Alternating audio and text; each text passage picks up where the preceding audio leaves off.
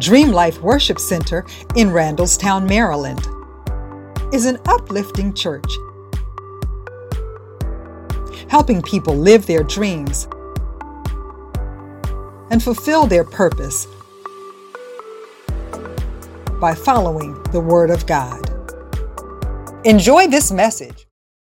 Let's go into the Word again. It's good to see all you. I want to honor my wife, Lady Linyard, Pastor Linyard. Just give it up for her.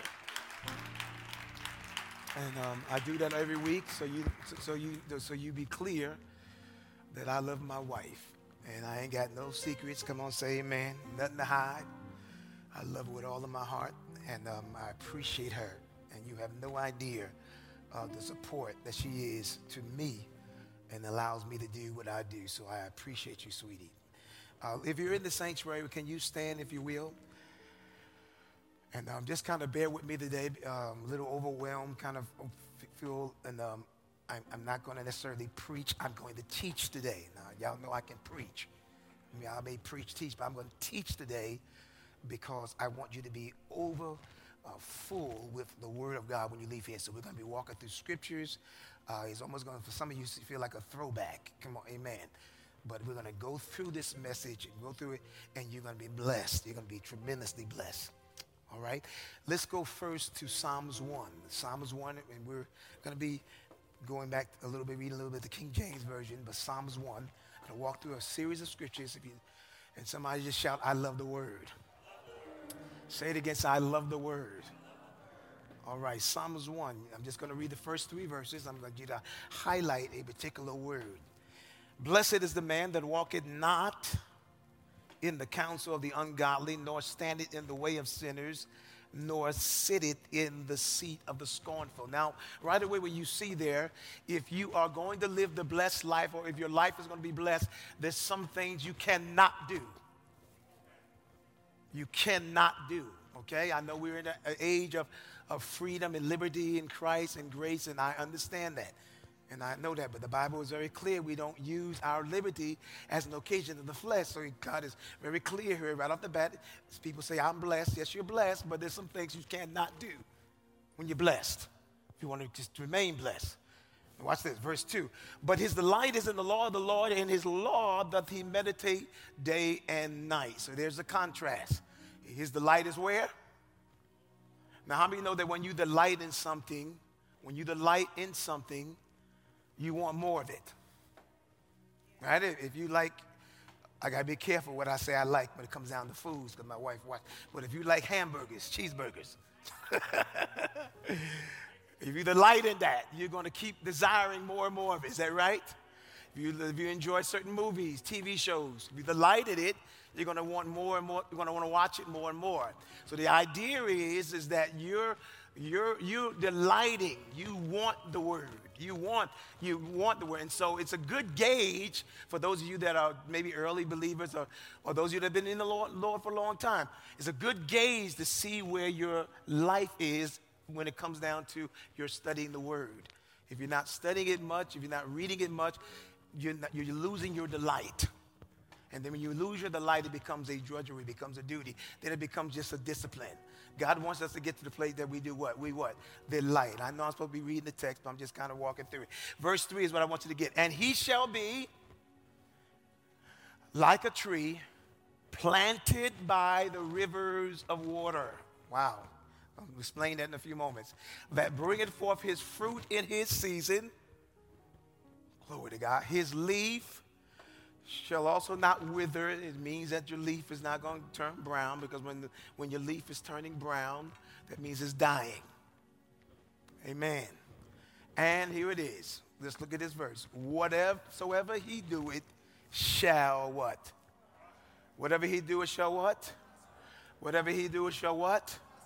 That's the root for the word prosperity, which has become, unfortunately, in many eyes and many ears, a bad word in the body of Christ, but you can't tear it out the Bible. The word is true. Whatever he does, he shall what?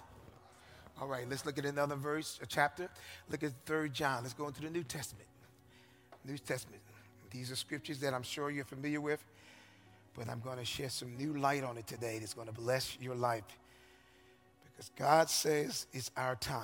Look at somebody and say, is our time. Tell them that. Come on. Now, 3 John, verse 2, very familiar passage. Beloved, I wish above all things.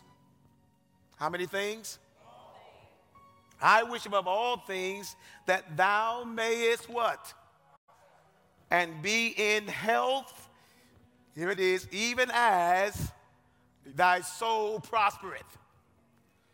Look at somebody and tell them, God has no problem with me prospering. Come on, amen?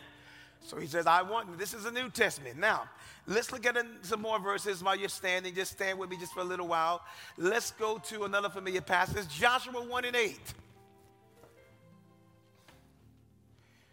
Pastor, we just standing today? Yeah, I know. And when I remember when you sit down, I'll be still standing. Glory to Jesus. Here it is, Joshua 1:8, very familiar passage of scripture. It says, this book of the law shall not depart from out of your what? That means I got to keep talking the word. Come on, look at somebody say, keep talking the word. Okay, look at this. But thou shalt meditate therein day and night. But thou shalt what? Not read, meditate. Okay, meditate that thou mayest observe to do all according to all that is written therein. Here it is. For then thou shalt make thy way what? Prosperous. And then thou shalt have good success.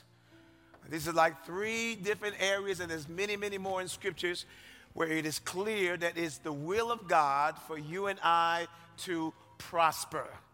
Now, if it's God's will for us to prosper, then what is the devil's will? For us not to prosper. Father, we thank you for your presence and thank you for your word. In Jesus' name, amen. My subject this morning, it's our time to prosper. Come on, shout that to somebody, even through the mask. Say, it's our time to prosper. All right, get somebody else, look across the room and just holler at them and say, it's your time to prosper. You may be seated in his presence. I really thank God for moving in my heart to teach this message today, and especially during Black History Month, because this is a time where we reflect on our history. But we don't just reflect on our history, we also project our future. And this is very important, saints, because history is important, but history is only important to the extent where it can point you to your future. Even the work of God in our lives. We can go back to the Old Testament. When he delivered Israel out of Egypt, he delivered Israel out of Egypt with the promised land, Canaan, in mind. He never intended just to bring them out miraculously like he did and just kind of leave them in the wilderness. No, he brought them out